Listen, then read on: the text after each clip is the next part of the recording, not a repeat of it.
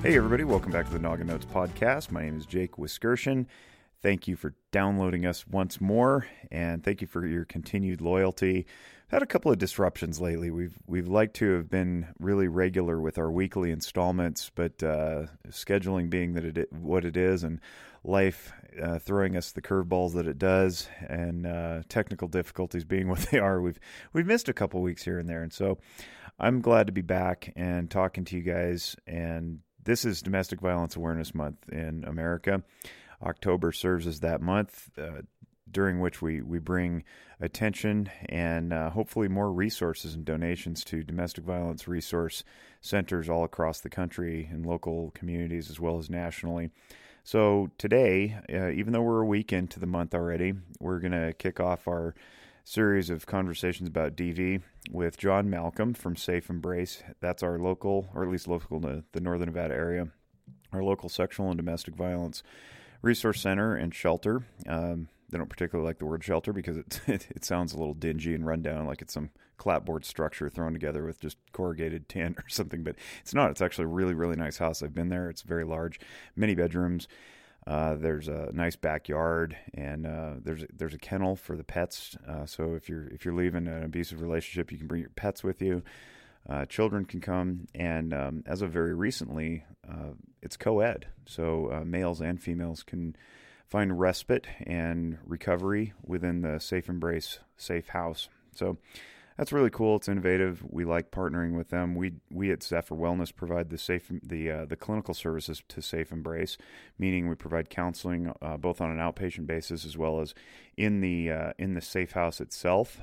It's really wonderful. I love the arrangement that we have. We do groups and individual. We serve the transitional living clients who are transitioning out of the Safe House and into their own living situations. It's just really just absolutely wonderful. It's a blessing to be a part of. So I'm very proud of our partnership there. So as always, the podcast is brought to you by Zephyr Wellness. Go to zephyrwellness.org to find out more about us. And it's also brought to you by Audible. Audible is an Amazon derivative. And through Audible, if you're not familiar, you can download just a ton of different audio content. Audio books is where people's minds usually go, but beyond books, there's all sorts of new original content, news, entertainment of all kinds, comedy, and it's unmatched, probably because it is powered by Amazon, which is a global company with expansive reach.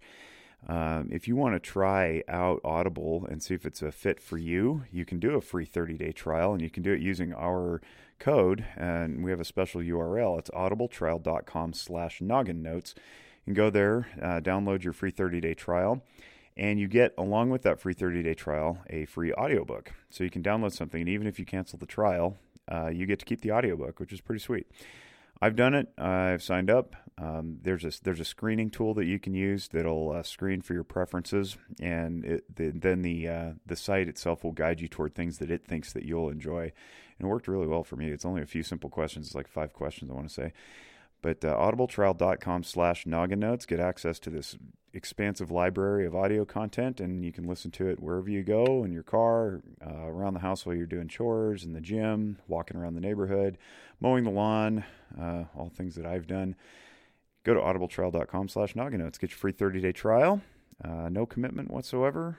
Cancel whenever you want, but hopefully you don't cancel. Hopefully you stay there, and benefits you, feeds your brain, benefits us, benefits Audible, obviously, and the whole world goes around in peace. So this is my interview with John Malcolm from Safe Embrace. I hope you enjoy it. Have a great day. Oh, we're back with John Malcolm from Safe Embrace. Hi, John. Hey, how are you doing? I'm really doing well, actually. Zephyr's rocking. We're busier than we can keep up with, and I'm healthy. My family's good. Things are awesome. How are you? I'm doing good, especially after the game last night, because you're a Giants fan, right? I am a Giants fan, yep. And I love watching the Dodgers lose. I don't necessarily begrudge any particular players because I recognize that they're human beings also, and I think some of the stuff that's going around on social media, attacking like Clayton Kershaw specifically, is really disgusting. I mean, as funny as it might be, because we poke fun at like celebrities and professional athletes and that kind of thing, and we like to mock their downfalls if we're on the other team or whatever. I don't think it helps the world go around, and so as much as I like watching my rival lose, I don't like watching the political. I'm sorry, the personal, I guess, collateral damage that occurs along the way. Because can you imagine if we took that into any other element, where like a teacher at a school that was your crosstown rival, found out that her students failed, and like all of a sudden we memed the teacher and mocked her for like doing her job poorly. That's not okay. But for some reason we believe that we're exempt from being human beings and being kind to each other just because these people are on TV. And so I don't know. I have a pretty strong opinion about that. And this probably isn't the show for it because we're talking about Domestic Violence Awareness Month. But it's important. It's a good, I guess, almost like a segue from it, because you kind of see that with our from our shelter. We'll talk about more with our survivors and stuff like that. Go on with that. So you're from Safe Embrace. You've been on the show before. We talked about something that you did before, which was called coaching boys into men, not men into boys. Be the other direction. But you're not doing that anymore. That was a grant-funded project. It was very successful. It had to do with high school sports and teaching cultural awareness for basically being men, but in adolescence. And we don't need to rehash that because there's a whole show on it, and you can go back and listen to that if you're the listening audience. But now you're in a different role, and I want to hear about what Safe Embrace does for people who may not be familiar, and I also want to know what about this new role is that you've taken on. Yeah, so Safe Embrace is a nonprofit here local, located in Sparks, Nevada, that works with victims of domestic violence, sexual assault, and human trafficking. So we provide numerous different kind of services for our survivors. We provide shelter, emergency shelter, transitional housing, rapid rehousing, legal advocacy, support groups, public trainings, volunteer opportunities, and also free counseling as well. This is Domestic Violence Awareness Month, but you guys also do sexual and domestic violence under one roof. Explain the nuanced difference between the two, and what the different programs are for that. Yeah, so what we've seen, like I said, yes, it is Domestic Violence Awareness Month. We are a triple threat kind of agency working with victims of sexual violence and human trafficking. What we've come to find is advocates that are trained just in the dynamics of domestic violence. They don't necessarily we're not providing the best services for our survivors that have been in human trafficking and sexual violence. So we've been able to tailor our training to have advocates that work just with those victims of human trafficking and sexual violence to provide the best services possible. So I guess if we're going to split hairs on this, domestic violence occurs typically in a romantic relationship and or under the roof of a shared living space, and sexual violence can occur anywhere. I mean, that's your party sexual assaults, date rapes, and then of course trafficking is its own thing. So they are three different beasts, but you can certainly have someone trafficked into a relationship and then be abused. So you can have somebody who's representing all three. I guess I don't know what you call them, afflictions, mm-hmm. But they don't necessarily always walk together. If that's accurate. Yeah. No. Absolutely. What you said. Yeah, it's completely accurate. So we've been able to have our advocates be able to train and work with those different kind of populations, because we've seen that, especially with trafficking. Majority of the people that we have countered that have been trafficked know they're traffickers. They're not someone that kind of like a Liam Neeson type kind of Taken kind of movie, mm-hmm. Which happens 100%, but majority of the time it's people that they know. So what the audience doesn't know is we actually recorded this same podcast, or we tried to, about a week ago, and I didn't turn the microphone on, and so it picked up only from the computer mic, which ended up resulting in something that sounded a little bit like we were being eavesdropped on from across the room. And so we're here re-recording it. I want to spend a little time in that trafficking space, because when you and Jessica's not with us, she's the executive director of Safe Embrace, but she couldn't join us this time. When you guys were talking about this trafficking thing, I was blown away. I learned a ton in just the very short time that we talked. I didn't realize, first of all, how prevalent it was, and then how, I guess, easy it is. And you just touched on it now, where most trafficking occurs with people you know.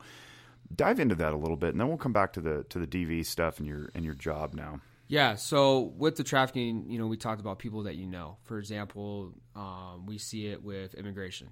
I can help you get across the border, papers, things like that, job guaranteed. And that's where we see a lot of labor trafficking right now, especially in rural Nevada that we talked about last time. For example, we've taken victims from as small as cities as Winnemucca. Just things like that. And then the sex trafficking, and obviously having I-80 here, this highway that comes across our city is connected to two major ports, right? So there's trafficking that's coming around I-80 all the time. And this is a big hotbed for traffickers to stop and make profit.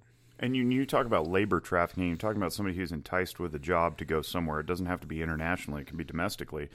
What kind of jobs are we talking here that would get somebody to jump in with a potential stranger and then be basically like indentured servitude? So, for example, if you look at our youth homeless population right now, 57% of our youth homeless are being trafficked, okay, whether it's sexual or labor. For example, there's these kids who are just looking to make a dollar. Have someone like, hey, I can have you come on my ranch. I'll pay you straight cash, $200, a couple days a week. What do you think? Oh yeah, that'll be awesome. And then they end up staying.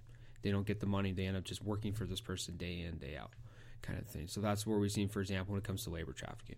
If I'm going to play devil's advocate here and just be the contrarian, I would say something like, well, why doesn't the child just leave? And to be honest, when you say youth, we're talking like 18 to 24 Correct. Youth, right?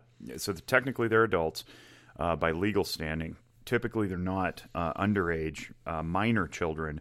But sometimes that happens as well, and people will go, how could parents lose track of their children? Well, these people are in chaos, and maybe parents aren't around. Maybe they're wards of the state, or maybe they never even got into foster care.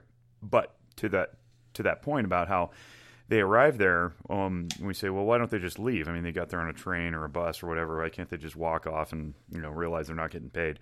Is there violence involved, or what's the threat that's keeping them there working, or maybe even performing sexual favors or whatever that doesn't allow them to leave? Right. So that's a great question, because we can kind of segue that when we talk about domestic violence, right? These traffickers, abusers, however you want to label them as, have one thing in common, and it's power and control. Right, and that power control is used in so many different ways, and especially as traffickers, whether it's direct violence, where it's the black eyes, the broken arms, the beatings, the physical abuse that we all see, but the indirect violence. Maybe it's the threatening of, we'll threaten your family. Maybe it's the financial abuse. Maybe it's the psychological abuse. So there's so many different forms of power and control that these traffickers or abusers use in order to get what they want. Right. Yeah, and I want to make very clear to the listening audience that if you're raised in a healthy environment and you've never been subject to some of these abuses, it's really hard to conceptualize psychological manipulation to the point that a person, quote-unquote, can't leave. It's that they believe they can't leave for some sort of psychological leverage. And they never had the opportunity to grow up in an environment where they learned self-esteem, self-efficacy, distress tolerance, resilience. And so if you can imagine being raised in a completely chaotic environment and you only know what you're told by people who have authority and power over you, it's really easy to be sucked into manipulative situations and then stay there based on promises that will never be delivered, or threats that may also never be delivered, but you don't know that because you've never known anything different. So that leads into how do people stay in domestically violent relationships, which is here. This is what we're talking about, and this may be a little bit of a heavy podcast. I mean, it's a heavy month. We're trying to bring awareness to this stuff so that ideally, people throw their money and resources at solving it, and it's not going to come from the government or any other top-down entity. It's going to come from grassroots community efforts. So a shout out to Safe Embrace if you want to donate.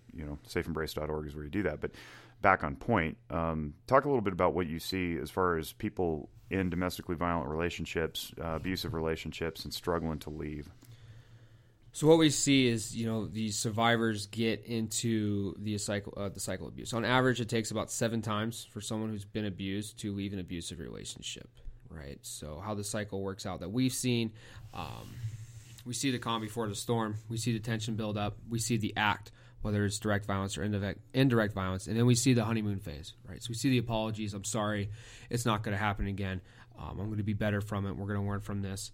And you just keep generally you just get stuck and stuck and stuck. And you kind of get blinded because you're put in this almost this, this fight or flight state, right? You're just trying to survive to the next day. And we've seen that a lot of our survivors.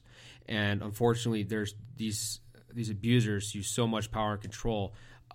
They make these survivors dependent on everything. So where they may have the opportunity to leave, they go back because they have unfortunately no self-value, no self-worth, no empowerment, and no truly belief in their self, which is really, really hard to see, especially when you work with survivors and you try your best to, empower them, but they just can't move on to that next level to get over it. And I know, clinically speaking, from the experience I've had, people who find themselves in that situation typically never had any self-efficacy built into them over time from parents, and so they just go into one relationship after another that replicates that thumb down on the top of the head kind of power differential.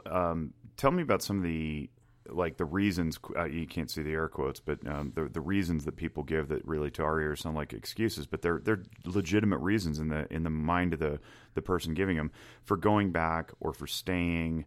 And they say, I'm just going to stop there. Give me some of those reasons that you hear about why people return. Right.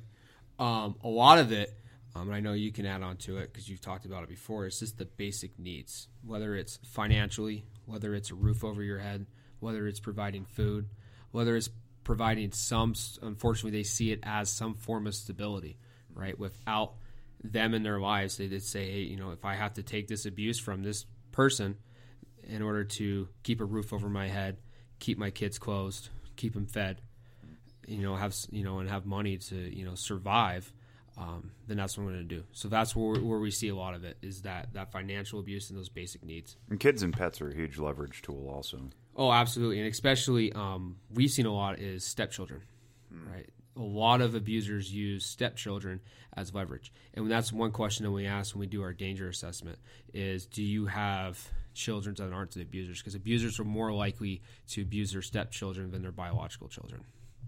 So the idea then is that I need to stick around to protect my children. Absolutely. Or I need to stick around to protect my pet. Absolutely. And I can't possibly leave because if I do, then he's going to kill the dog. And I say he because I'm gender biased here because the statistics skew that way. But it's a woman trying to leave a relationship. He's going to kill the dog. He's going to beat my kids. He's going to come after me. And then the financial stuff is that a lot of times these victims until they become survivors, they get out and they survive and they can look back. They will have a narrative that says that they're not capable of finding work, or they don't know how to live on their own, or they don't believe that there's a roof available for them, or maybe they don't believe that they're worthy. Right? How much of that do you hear and see? I would have to say I would see it, especially in our support groups. When I come in and I help cover our support groups, I see them all the time. They go back to their abusers majority of the time just because they have that. It's just that empowerment's just not there. That that sense of belief that they can live a better life without that abuser. It's just not there in their mindset, and it's really heartbreaking to see, especially when you try your best to talk and just lay out the options for them. And obviously, at the end of the day, it's their decision. You can't lead a horse to water and make them drink it. Well, what we've been seeing is that it's really difficult to kind of get these survivors out of these relationships. And if there's a wistfulness or a sadness that the listening audience is detecting in our vocal tone, it's because it is sad. It's frustrating. But one thing that we're not doing is we're not judging the people. There's absolutely legitimate, long-standing history that backfills these stories that says we totally get why you would go back. From that perspective, it makes sense that you would return over and over until you get some different perspective. And I think that's what a service agency like yours does, like Safe Embrace, is that it provides perspective, because a lot of times isolation is the tool that's used to keep victims in the cycle until they can get out and survive away from it, right? So how does isolation come about, and what are some of the tools? Because we want to talk about red flags here in a second. Right. What do you look for? So when it comes to the isolation, one thing that we see a lot with our survivors when they call, we try to find shelter. Do you have anyone you can stay with in town? Do you have friends? Do you have family? And they're like, I got nobody. Everybody, I've left all my friends. I've left all my family for this person, right? So when it comes to isolation, even this comes from moving to a different town, from like a geographical standpoint, these survivors get isolated from everything. They're put on their own island with their abuser. We're talking about power and control as the mechanism, that the tool, the need that gets fulfilled by the abuser upon the abused.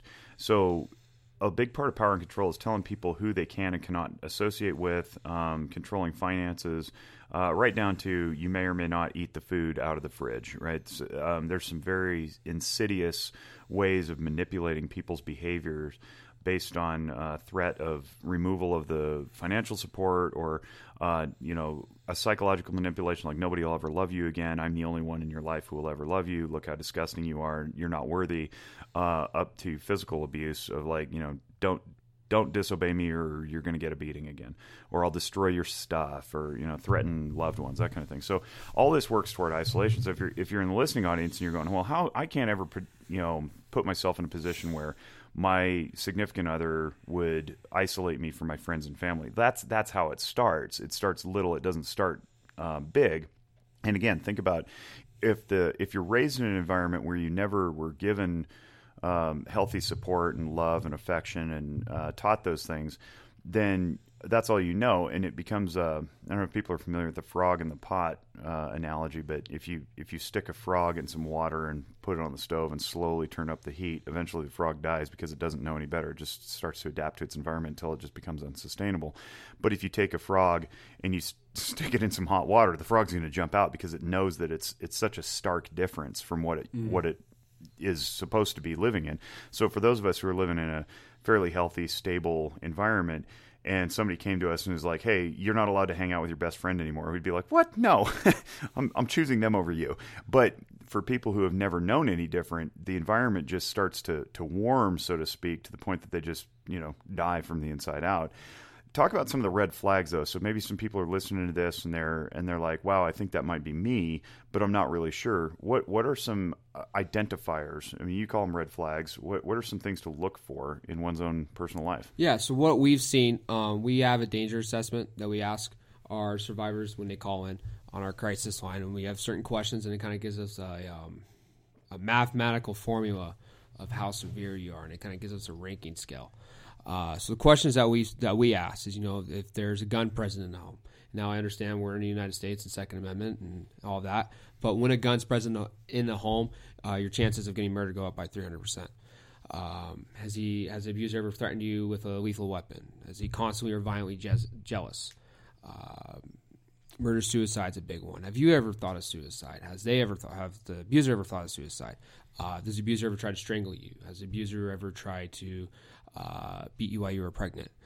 Has the abuser ever threatened the kids? Has the abuser had any interactions with law enforcement in the past 6 months? Have you tried to leave in the past 6 months?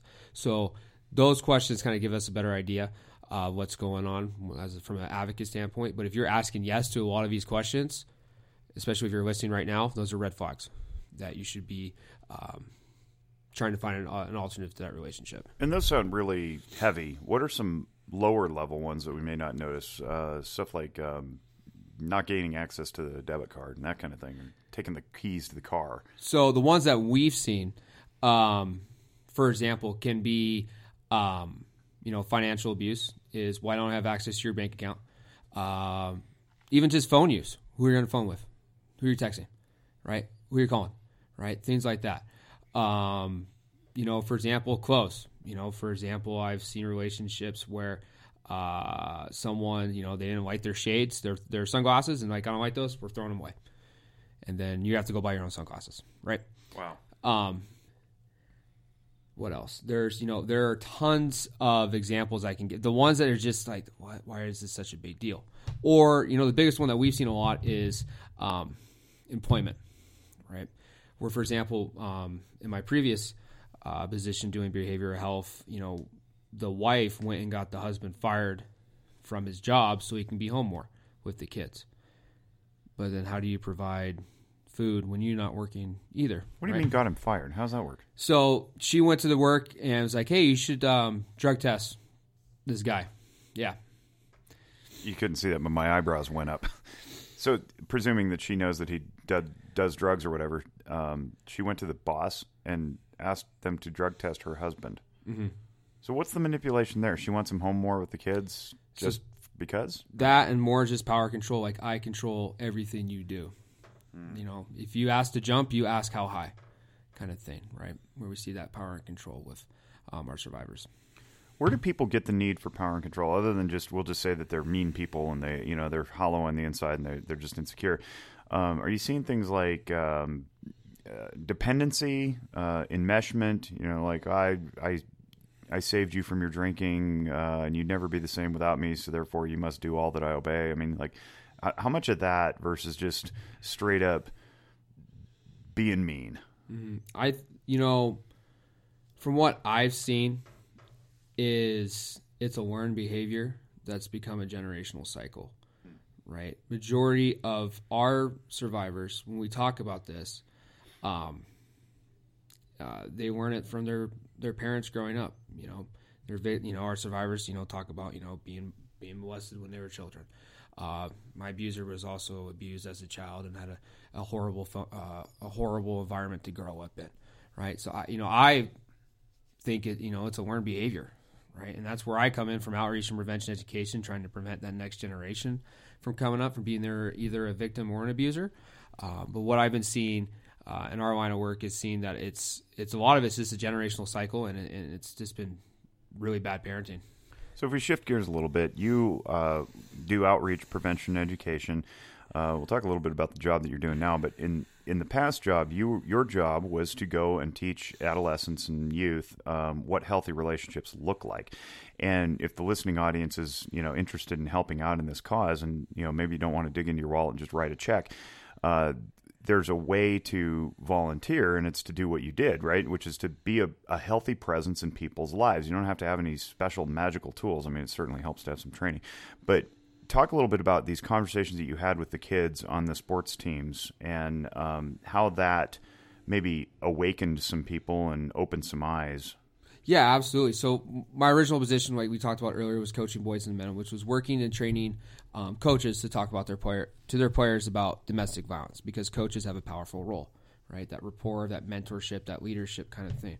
When we've been able to train to tailor it as well, where I've been going in and doing kind of empowering presentations and group trainings on domestic violence and sexual assault and bystander intervention and all that stuff. And the one saying that I always kind of really there's two that I kind of live off of when it comes to my trainings is I've kind of tailored the one where I use a lot for my student athletes is it takes no talent to hustle, and it takes no talent to be a good person. You don't have to be the best looking guy, the smartest or whatever. It doesn't take no talent to have a good heart. And another one is a really good quote from a good U.S. Navy SEAL book. It's not what you preach, it's what you tolerate.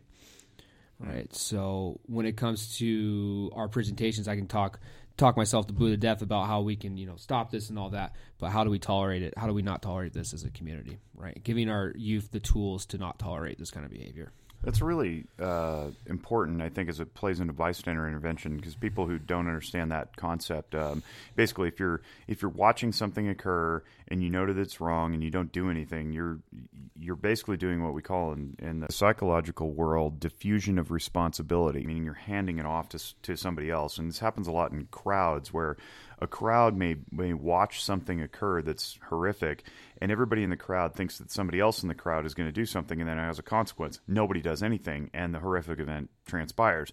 So being a bystander and learning how to intervene speaks to that level of intolerance. We're not going to tolerate watching horrific events unfold in front of us if we can do something, even if that's something, we're not asking people to jump in front of a knife fight, but you can absolutely get on the phone and call the police instead of filming it with your cell phone.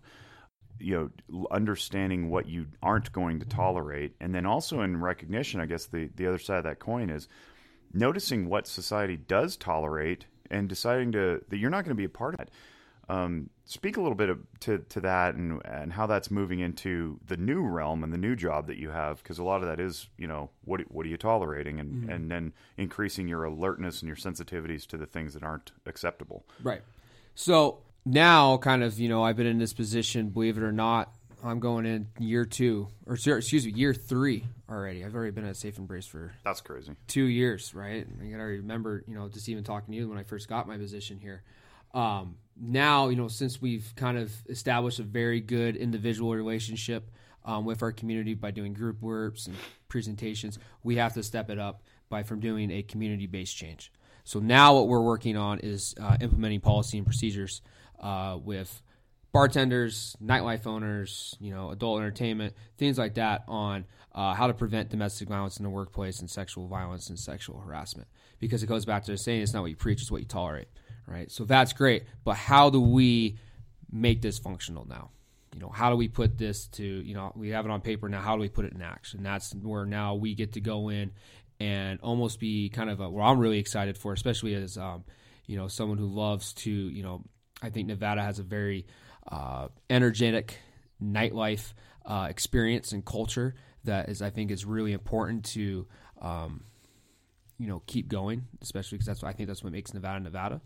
And being able to address an issue that's, extremely prevalent here. And unfortunately, we're the best at the worst at it. We've been in the top, 15 years for husbands murdering former wives. And, a lot of this stuff has, transpired, beginning sometimes in bars. And I think being able to prevent that will overall help our community become a better place. So talking about how you put this into practice, what does it look like when you have these conversations with the tavern owners, if you will, of the various stripes? Because we're not judging the content of what they're doing. We're not saying that, bars need to go out of business, stop selling alcohol. We don't say that adult entertainment needs to stop. That's a simple matter of business. That's another, thing that other people can take up if they have a bellyache about it. What we're trying to do is create the best culture within those establishments as long as they're around. So what does it look like, practically speaking? How can people who listen to this maybe take something away and implement it in their own life? Right. So what we've been doing, is, for one, how to recognize red flags, especially in a bar setting. What is domestic violence? What is sexual violence? How to look for it with your customers that come in. But I think the one where, we're getting really excited of doing is training these bartenders on how to handle disclosures, right? So, for example, it's kind of like that, almost that Cheers kind of mindset where you know your bartender by your first name and things like that, and how's it going, and, how are things going like that.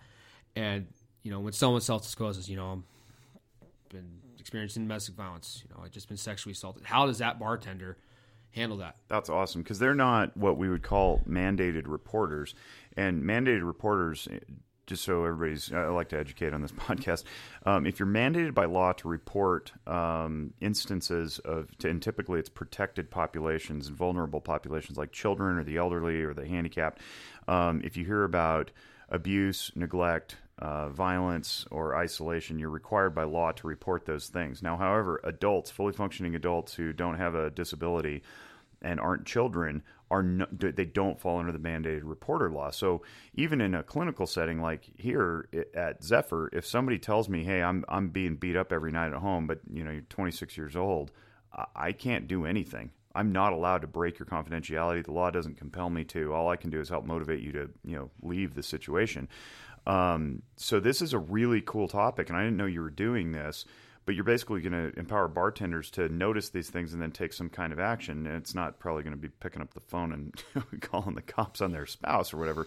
But what does it look like? So what we're hoping is, having these bartenders understand the right resources, like what resources can provide what. And then especially in the workplace, addressing workplace violence, right? Hospitality is one of the top five industries for sexual violence, right? And domestic violence, almost. What are the others? Business is huge. Oh, right. The workplace. Yeah. Workplace business is huge. And actually a really big one is education. Really? Yeah. Wow. Teachers. And a lot of it is at the university level. Okay. With professors. Fascinating. I'm failing a class. Well, we can probably figure out a way or two to fix that grade. We've seen that a lot. Disgusting. Okay. Yeah. Huh. Wow. So you're teaching them how to figure this out and then get them to the proper resource and have a conversation that's not weird, I'm guessing. So. Yeah, absolutely.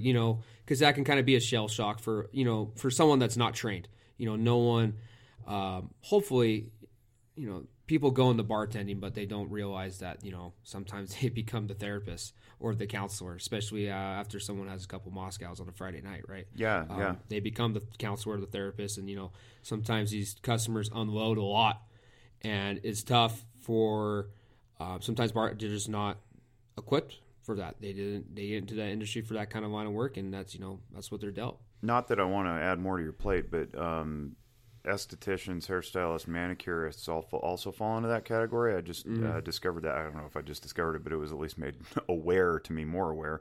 Are you working with those folks too? So we are also doing, we have a victim service program coordinator, Diana Ramirez. She's fantastic. She's actually running our Cut It Out program. So she's training hairstylists and estheticians and all of them when those self-disclosures come in, how to handle it, how to talk about it. So they have a stack of Zephyr Wellness cards next to them? Yes, they do. Okay. Yes. It's a shameless self-plug there. But seriously, if people are acknowledging this to their service industry folks, and I worked service industry for 10 years, including bartending. Actually, it's more than that if you count my DJing years. It's like almost 2 decades. But it is intimidating to hear somebody share a story about, she doesn't know that I'm out. If she knew that I was out here, man, all hell would break loose, and I gotta try to figure out a way to cover up the booze on my breath when I go home, because she's gonna know I was drinking, and it's not about the drinking, it's about how I'm just not home. And to hear that, it's like the bartender, typically like, yeah, life's tough, women, tough being married, and then you go like polish a glass or something.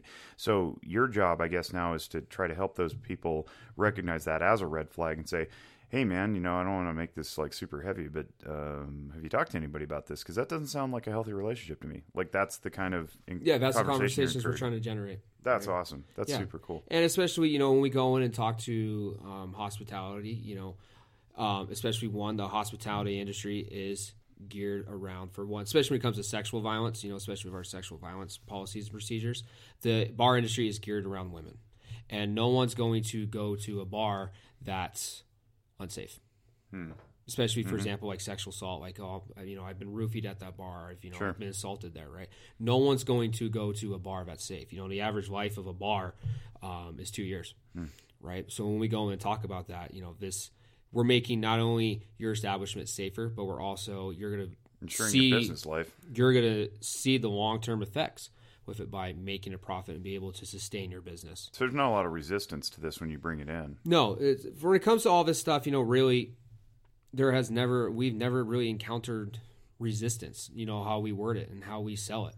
We're not saying, shame on you if you don't do this, but we weigh out the options where, hey, this is the benefits. And that's when we saw with our coaching our coaching boys and the men, and our athletes as leaders program with our female athletic teams. Every team that did it made playoffs. Every team that didn't do it didn't make playoffs. So there's a cultural benefit to being healthy. Yeah.